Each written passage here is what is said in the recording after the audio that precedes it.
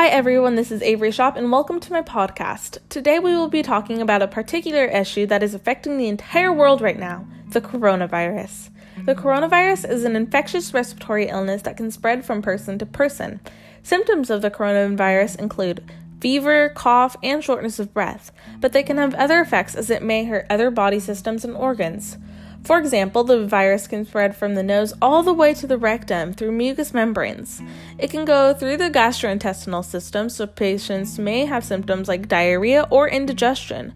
There may be inflammation in bone marrow, liver, or small blood vessels as well.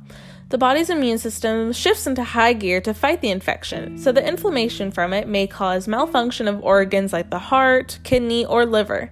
The coronavirus can spread through close contact with people within 6 feet of each other or through respiratory droplets produced when an infected person sneezes or coughs. Another possible way to get the virus would be touching an object infected with the coronavirus and then touching one's mouth, nose, or eyes. If you believe you have been in contact with someone who may have the virus or experiencing symptoms, it is highly recommended to go get tested for COVID-19, where they check for viral RNA in a sample taken with a swab from a person's nose or throat.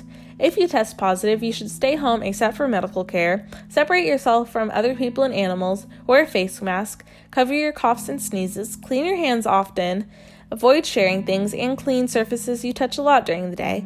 Everyone should take precautions such as washing your hands often for at least 20 seconds, coughing into your elbow, don't touch your face, keeping a safe distance, and practicing social distancing, staying home as much as you can, and cleaning any commonly touched surfaces. Overall, be sure to stay safe and avoid close contact with people in order to prevent the virus from spreading and to combat this awful pandemic. Thank you.